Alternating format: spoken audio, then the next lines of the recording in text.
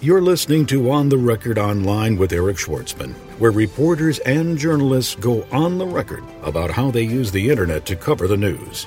For the latest trends, tips, and tactics on how the web shapes popular opinion, subscribe to our RSS news feed or visit us online at www.ipressroom.com.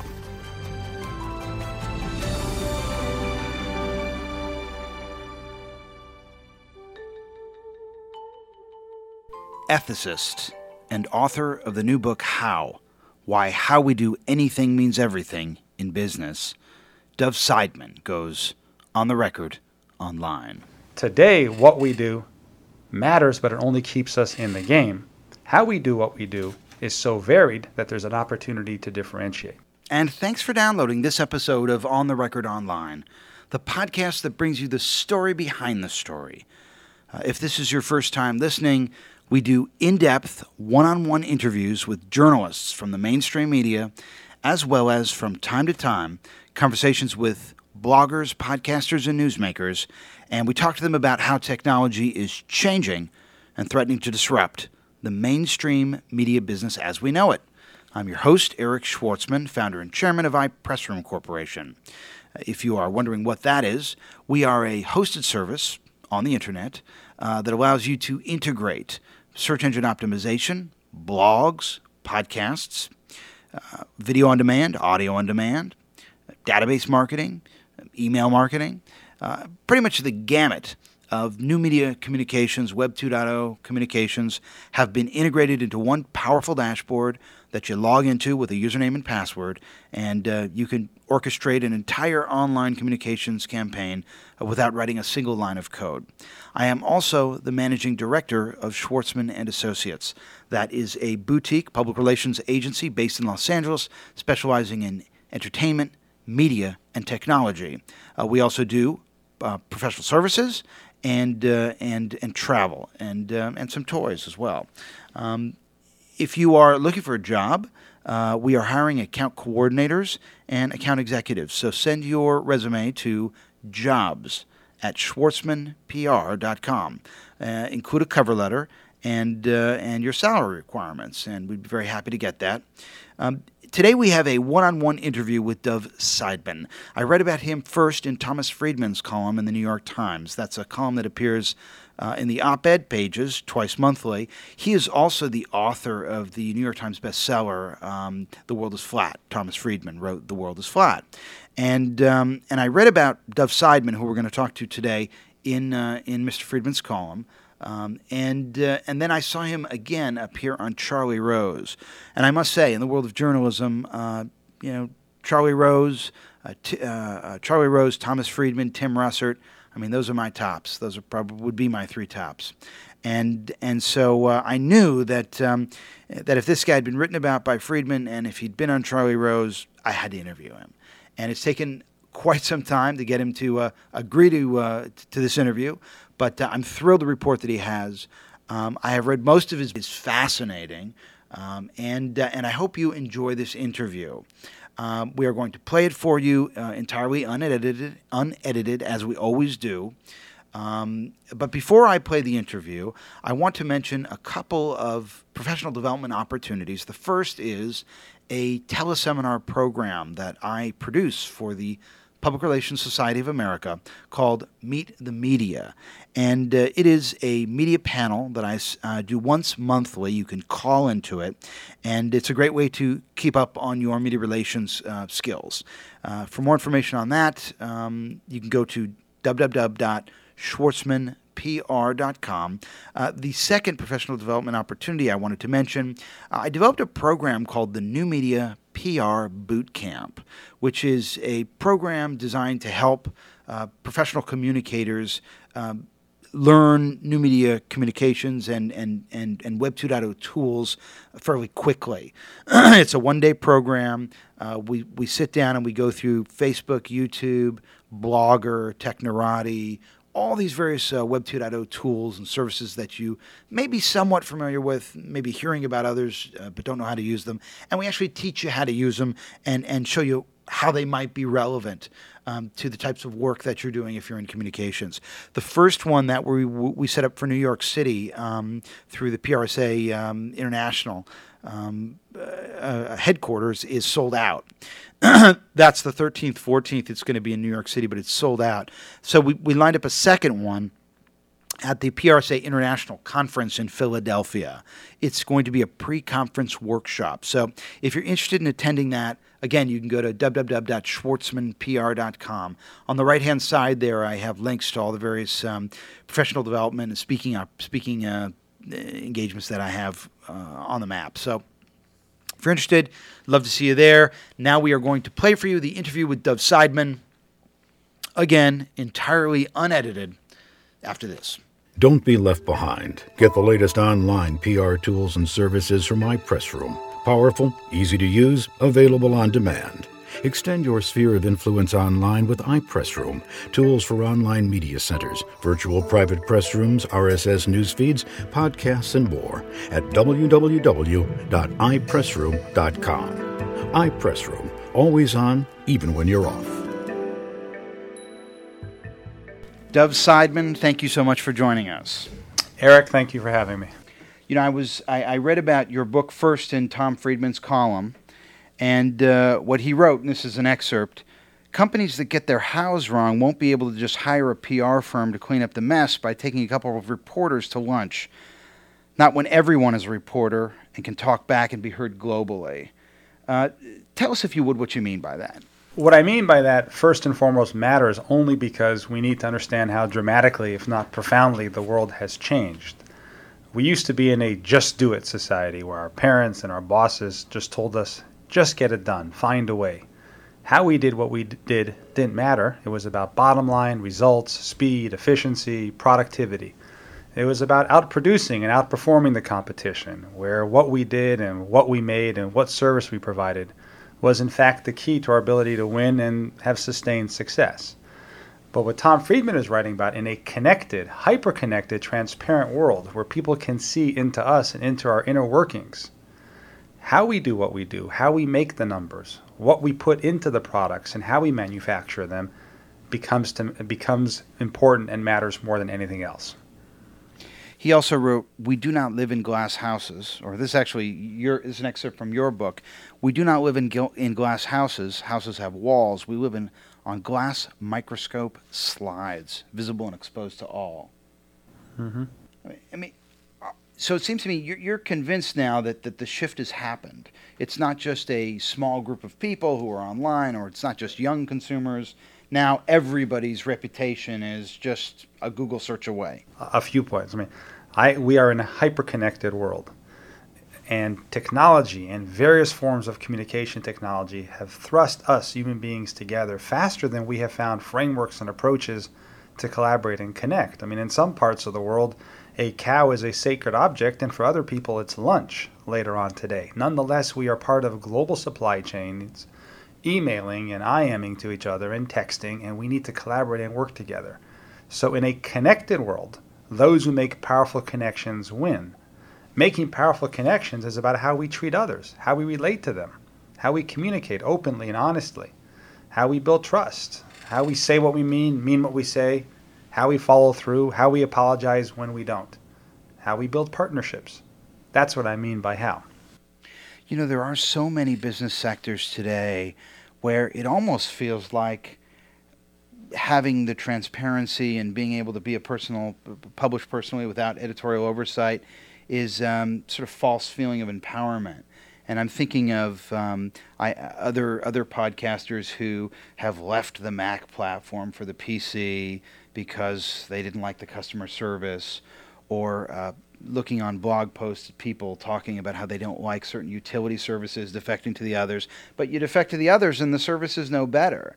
And I wonder if greed may be a more powerful motivator. What's your thought on that? Well, greed motivates, self-interest motivates. But in a connected, transparent world, the motivations are changing. Look, in a world in which nothing stays hidden, you have to act as though you have nothing to hide. But to act as though you have nothing to hide in a world in which nothing stays hidden, in fact, you have nothing to hide. You have to have nothing to hide. And one way to maybe bolster your point and answer your question at the same time is, let's take the most efficient device society has ever invented. Every human being, Eric, you've used a resume in your prior life, right? I have too. When I got out of school, I put together a resume. And I spent time with my best friends, and we crafted the perfect resume. But that's because in that world, information was king, and we can control it. We could each tell our life story, and in one page, we could define the terms of our success. We could define what anybody interviewing us for a job would ask questions about. But today, information is not king. It's like a toddler. It goes everywhere, gets into everything, and can't be controlled. We can send our resume out, and as an employer, we scan these, but then we push them aside and we Google people before they arrive at their interview. We go onto Facebook, onto MySpace. We see what they say about themselves. We see what their friends say about them. So in a world in which people can no longer tell their story and define their terms of success, everybody's resume, individually and companies, is being written about them. So in a world in which our life and business story is being told about us, how we live our lives, how we relate to others, how we treat others, how we keep promises or don't, starts to matter more than anything. So those who listen to this podcast know that I am a real advocate of online communications, but just to play devil's advocate here for a moment, I can see how this makes sense for an individual, because there may not be as much content in the online world on an individual as there is on a company. But you look at these organizations, I mean, you can Google so many of these organizations, healthcare organizations, utilities, just put the name of the organization, space sucks, and you get such a plethora of information that you have to wonder, I mean, yes, the reputation is there, yes, it's transparent, but is it really causing them to change their business practices? And if you live in a world where, you know, one devil's really no better than the other, how does that really impact the consumer experience? Let me give you two examples that I think are emblematic that there has been this shift. Take J.W. Marriott. He turned 75 last year. And up until his 74th year, in the last part of how he spent his time being CEO, and Marriott's had a great legacy. They've achieved tremendously in the marketplace, but he pretty much toured Marriott properties with a pencil and pad, and he took notes. In his 75th year, he started to blog. And on his first blog post, he said, PR and corporate communications are not going to help me with this blog. I'm going to have an open, honest, two-way conversation. What does it say about corporate life when CEOs are increasingly blogging and having authentic and attempting to have authentic, real conversations? Take Kellogg. 10 years ago, thereabouts, they decided to reinvigorate the company by a new marketing campaign in a world in which they could control the terms of success, saying all children should wake up every morning and have the most nutritious breakfast possible. And suddenly, Fruit Loops was a healthy cereal, even though it was sugar-laden. Just recently, Kellogg's, in an act of industry leadership, proactively came forward and said, we are no longer going to advertise cereals that do not meet the highest nutritional standards, and in this case, Fruit Loops no longer does. Now, why would they do that? Because they realize that in a connected world where all this information is out there and being discussed in the blogosphere and online, those who find new ways to relate to their customers and deliver a true brand promise are the ones that are going to win. And, you know, we can decide that the world is so hyper-connected and transparent that we should hunker down. We should avoid exposure. It's a dangerous world out there of dishonorable accusers who can easily and efficiently throw mud around through their posts and chat rooms. Or we can somehow lean into this world and turn these conditions, like Kellogg did or J.W. Marriott, to our advantage. And another reason, and perhaps the best reason to do that, is we are running out of places where we can win and stand out. So I believe that most people want to be bold. They want to add unique value. They want to solve real problems in business and add real value to their clients. They want to win. They want to differentiate, short-term and, more importantly, long-term. Well, through what we do, it's becoming harder to differentiate because you can get reverse engineered not in 6 months to a year, but overnight. So in a world in which what you do is fast becoming a commodity, we need to find an area of great variation. in a world of great variation, there's opportunity for differentiation. The rich tapestry of the human condition, how people do what they do, how they connect and communicate and relate to others, is so varied that in that world of vast variation, there's opportunity for differentiation. So what still matters? But in the past, what we did kept us in the game. I mean, when Xerox got a hold of Haloid and the photocopy technology, or Polaroid, better, faster, cheaper mousetraps were the key to success. But today, TiVo and RIM, BlackBerry are having a tough go. So in the past, a great what, a product or a service, used to ensure victory. Today, what we do matters, but it only keeps us in the game. How we do what we do is so varied that there's an opportunity to differentiate. So the idea of how is obviously quite broad. Can you be specific with us? I mean, tell specifically. Let me give you an example. If a company decided, hey, I agree with you, and how does matter, and I want to do things differently, how do I do them? Let me give you two examples that I think show you the breadth of it and also might bring the point in a more vivid way to life. There's a person that I discovered through the blogosphere who sells donuts on the streets of Manhattan. Now, he sells an incredibly delicious and good donut, but so does the guy across the street. When you walk up to this person's donut stand, he serves a fresh donut, and then he puts out a tray where you get to make your own change. Now, he was observed to sell 3 times the donuts than his competitors because he didn't need to stand there and take time counting change.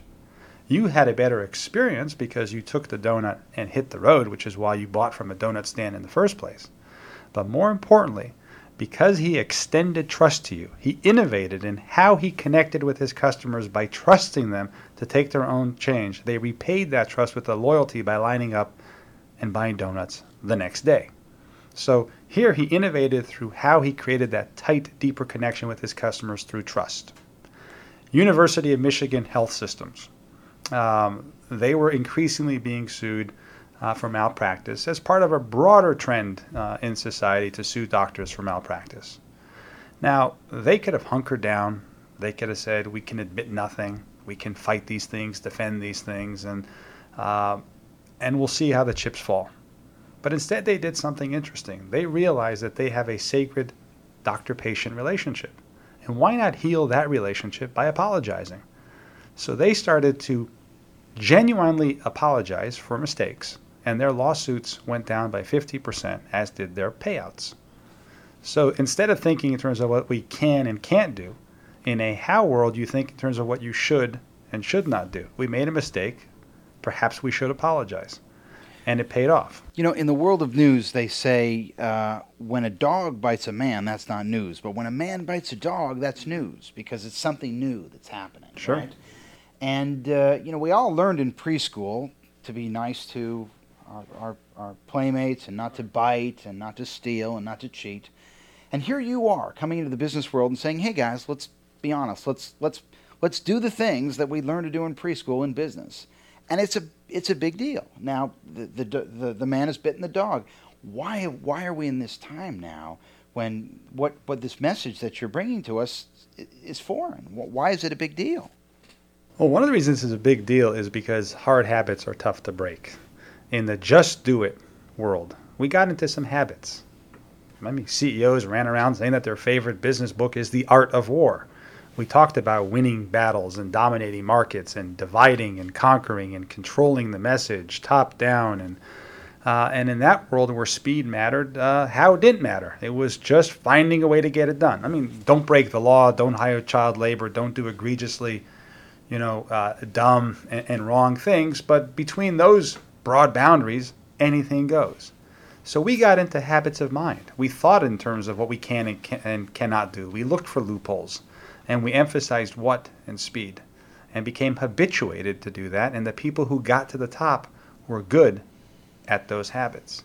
In a hyper-connected, transparent world, where how we do what we do not only matters, but is your key differentiator, we need to form new habits. These are habits of thought, habits of behavior, and more importantly, we need a lens. Do we come to meetings and say, what's on the agenda? What do we need to get done? Or how are we going to collaborate amongst ourselves with our partners to meet the challenges that we face today? It's a shift in thinking and a shift in behavior. I mean, you can go onto eBay and you see this every day. I think eBay is an incredible marketplace where behavior is starting to count. There's an individual on eBay, a controlled experiment was done. He sells collectible postcards for a living and has done this for many years and has earned a reputation through one sale and interaction over time. And then as an experiment, he started to sell an identical set of postcards through fictitious names. It turned out that he was able to get 8% more for the postcards he sold under his established name, a name that he established through how he treated his customers, than he could for selling the postcards under fictitious names. So in this connected world where people talk and your reputation is your lifetime batting average, your running score, you're at least guaranteed in one environment an 8% premium for how you do what you do. Think of that. In the book, you use the term outbehave versus outperform. Can you outline some examples of where outbehaving has mattered more than outperforming? Well, I believe that outproducing and outperforming matter, but in this world, as I said, they only keep you in the game. If you go into Webster's and you look outdance, outbox, outmaneuver, outcompete, outperform, they're all words. Outbehave is not yet a word, and I believe one day it'll become one. When we increasingly realize that how we behave and treat others is the key to victory. I mean, all the examples that I've cited so far, the doctors in the University of Michigan health system, the donut guy, Kellogg, J.W. Marriott, those are all examples of behaving in a way to create deeper and tighter connections. I guess what's a little confusing to me, I recently was invited to give a talk at the Cable and Telecommunications Marketing Association in D.C. on blogging. And I'm sitting there in a room with several hundred marketing executives from different organizations, and they're asking questions about blogging, and I'm basically saying the stuff that most of us say. You want to be honest, you want to be straightforward, you want to be transparent, you want to be authentic. And then we go to the Q&A, and the questions are, we've been having people pose as fans in different chat rooms, and it's not working. Why isn't it working? And I would say, well, you probably wouldn't want to pose as fans. It's probably not the right thing to do. You probably should acknowledge who you are, disclose where you come from, and participate in the conversation in a way that's open and ethical, and in a way that it actually advances the dialogue in a meaningful, constructive way. Mm-hmm. And the next person raises their hand. Yeah, so how do we infiltrate these blog circles and get our message in there? And it was clear to me that the question just kept coming, the same question over and over again. And it dawned on me, why do we have this instinct to be anything other than transparent and authentic? Why are we in this place today? And you're attributing it to the art of war and these various paradigms and frameworks of business competition that were aggressive and competitive. I mean, is that it? Where is the disconnect? And why have we come to a place now where the word PR actually is negative?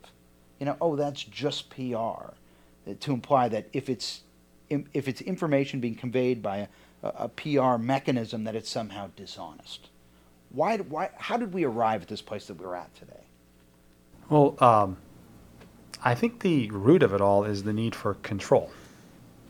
Right? Any message that is one way, it comes from on high and it's one way, and you can't talk back. You can't turn the message into a conversation where all sides of the story are somehow heard. Increasingly gets distrusted. Now, in the prior world that I call fortress capitalism, when you could control the message, most messages came from on high and they were one way. And different marketplaces were divided and conquered. I mean, you would tell one community one thing about your prices and your products, and another political candidates would give one stump speech to one crowd and pander and tell them what they wanted to hear, and go to the next town with a different message. Quack doctors could pick up and move to the next town and tell a new story about their practice. So human beings have a need to control their path, their success, and they could use messaging, PR, and otherwise to do so. The fallacy in that is, why do we hire PR consultants? Why do we hire firms? Because we think that somehow we can manage, be it a crisis or even our reputation. And that was true in a world in which you can control the story. But in a world in which, as I said, the story is being written about you, you can no longer manage your reputation. You can only earn it. You can only earn it one truthful communication, one authentic, valuable interaction at a time.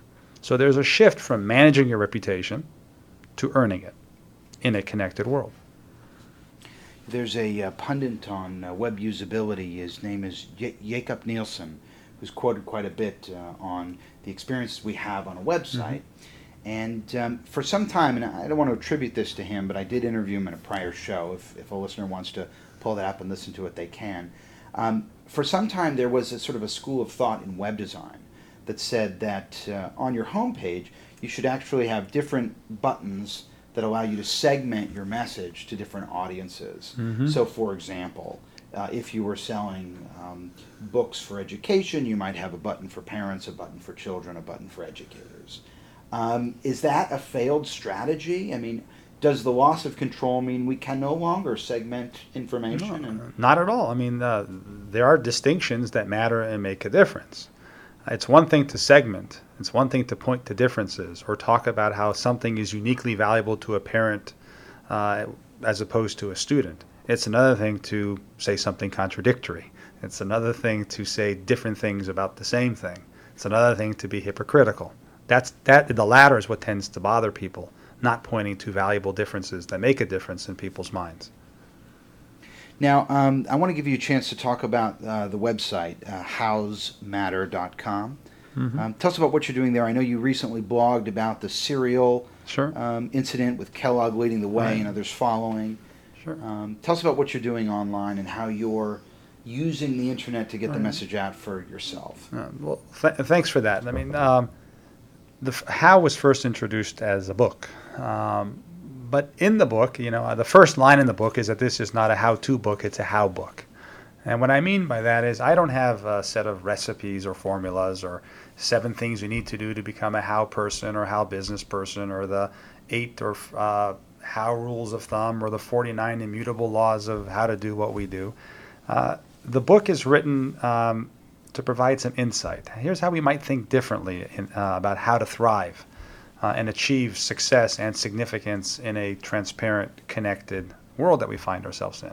So it's a lens, it's a framework. And to understand how is to start to look at the world differently. It's to apply different thoughts and frameworks of relating to others.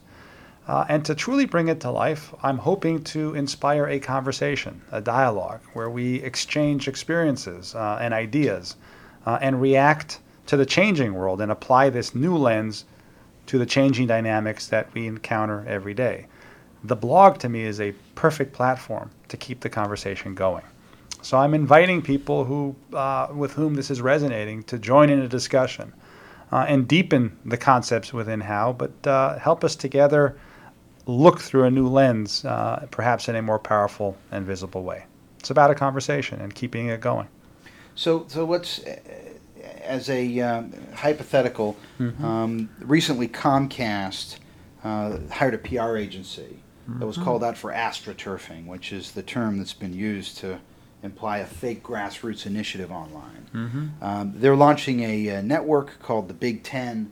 It's going to be a football network, and their PR agency was caught planting, pandering statements on chat rooms for football fans. So if you were hired after this thing came out into the open to come in and meet with Comcast and meet with the PR firm and try to teach them to get their house right, how would you do that? The Comcast example reminds me, I think the most emblematic one is Wikipedia, right? Because that's an open environment where history is being written by people together. And I think recently a bunch of corporate contributors went in there to change and control the message and alter certain facts or maybe put a rosier shine on different facts. And technologically, it was easy to see the root contributor and really uncover many corporations. And I think Comcast and others are increasingly realizing that in this world, it can't be a few people on top, a few executives plus PR people controlling the experience. And what I'm seeing companies do is shift and saying, why don't we foster a corporate culture Because a culture is how we do what we do, how decisions get made, how we behave, how we treat each other. It's the unspoken and the spoken understandings and shared beliefs in a company about how we pursue success and achieve and treat people. So what I counsel companies is to foster environments, cultures, where more people get their house right, because all their people are connected through email in so many different forms to the marketplace and the various stakeholders. Now, what's so powerful about culture and what companies are realizing is, Eric, there are only 3 ways to get people to behave a certain way, in a way that really delivers the brand promise of a company. You can coerce people, do this or else. Get me the report by 4 o'clock. Well, the only reason for me to get you a report by 4 o'clock is if your title is bigger than mine, and I'm worried that you might do something to me if I don't. Most companies evolved from coercion. We still have fireable offenses, and people do get coerced from time to time.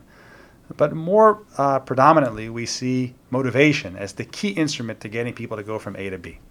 Carrots and sticks. Here's your bonus, a promotion, some money for your 401k. Here are the rules. Please play by them. Do your job, work hard, and we'll take care of you. Now, motivation matters. But in a connected world where you could fast put your resume online and Monster and other sites and see greener grass and people are constantly moving, the connections between people and their company and customers and their companies from which they buy are getting looser and looser. So how do we foster deeper connections with our people and customers? Through inspiration. Now, people are inspired when they share beliefs, they share values. They believe in a company. They believe in the company they're working at, or they believe in the company they're buying from. And I think in this connected world, we're going to see inspiration being used by companies more and more to create these tighter connections and to inspire the behaviors that really make a difference and achieve success and significance in business and in life. And the way to get inspiration is by enlisting people in a set of common values, beliefs, and purpose and mission that makes a difference. So, Dov, you're out there. You got this best-selling book. You've been featured in Thomas Friedman's column. You were on Charlie Rose. I mean, really the pinnacles of journalism. Mm-hmm. And you're out there. You're doing this on a daily basis. What I want to know from you, what are the biggest recurring challenges that you encounter when you go into a company to help them get their house right? It's interesting. It depends when you ask. You know, I consider myself a BE person before Enron. And I used to run around telling big companies and CEOs and boards and others, you ought to take some vitamins. You have a great culture. Make it stronger. Or you're a little sick. Get healthier. And they'd say, what are you talking about? We think your vitamins are great, but we don't need them. Since the scandals and the aftermath and how the world has become transparent, it's become easier. People are realizing that they are running out of places to stand out, that how they do what they do, out-behaving, is really an opportunity to not just survive in this world, but thrive in it. So the audience is more receptive. So they realize that there's something there, but they feel the tension between principle and profit. I want to do the right thing. Our heart's in the right place. But isn't that a tax on the system? I got to be fast, I got to win, and I need to do the right thing. The ones who really get it understand that one reinforces the other. It's not promote my business, make things happen, and on top of that, find time to do the right thing. Those who understand that being principled and profitable reinforce and go hand in hand are the ones that are really being propelled and guided in this new world. And it's showing people the connection and the relationship between not just getting it done, but getting things done the right way, and how to innovate and bring new ideas. I mean, many people want to do the right thing. They believe in the golden rule. They believe in treating people fairly and honorably. But in this world, what does that look like? How can we be more creative? How can we innovate in how? From the donut guy to the doctors. I mean, my favorite one is this gentleman, Angel Zamora. And I know this personally. A few years ago, I was buying some jewelry to celebrate my anniversary, my wedding anniversary. And it was the day before we were going to go away, and you haven't met my wife, but I think it's true of all married people. You don't want to show up empty-handed to an anniversary. And I came out at 12 o'clock to intercept the UPS delivery guy, Angel Zamora. And he showed up, and sure enough, there was no package on the cart. And I explained my plight to him. And instead of saying to me, look, I deliver packages for a living, and my shift ends at 12, and what I do is deliver packages until 12, and it's not my problem. He drove back downtown. He went to he found his boss, and somehow they found the package, and he came back to the West Side here in Los Angeles and delivered the package. So Angel doesn't see himself as a delivery guy, as a human doing. He sees himself as a human being in a connected world, and as an instrument by which he keeps UPS's promise. And he delivered the promise. My connection to him, and I write about him in the book, and to UPS is now tighter, because he understood that he outbehaved the competition. He didn't think in terms of what he does. I just deliver packages. But he thought in terms of, how do I do that? How do I do that and keep a promise on behalf of my company and connect with this customer? And now the connection is a very loyal one. Well, thank you for this breath of fresh air, Dov Seidman. His book, How, is available online and in booksellers. Thank you for joining us. Thank you so much for having me, Eric. You've been listening to On the Record Online with Eric Schwartzman, where reporters and journalists go on the record about how they use the web to cover the news. For the latest trends, tips, and tactics on how the web impacts corporate reputations, subscribe to our RSS news feed or visit us online at www.ipressroom.com.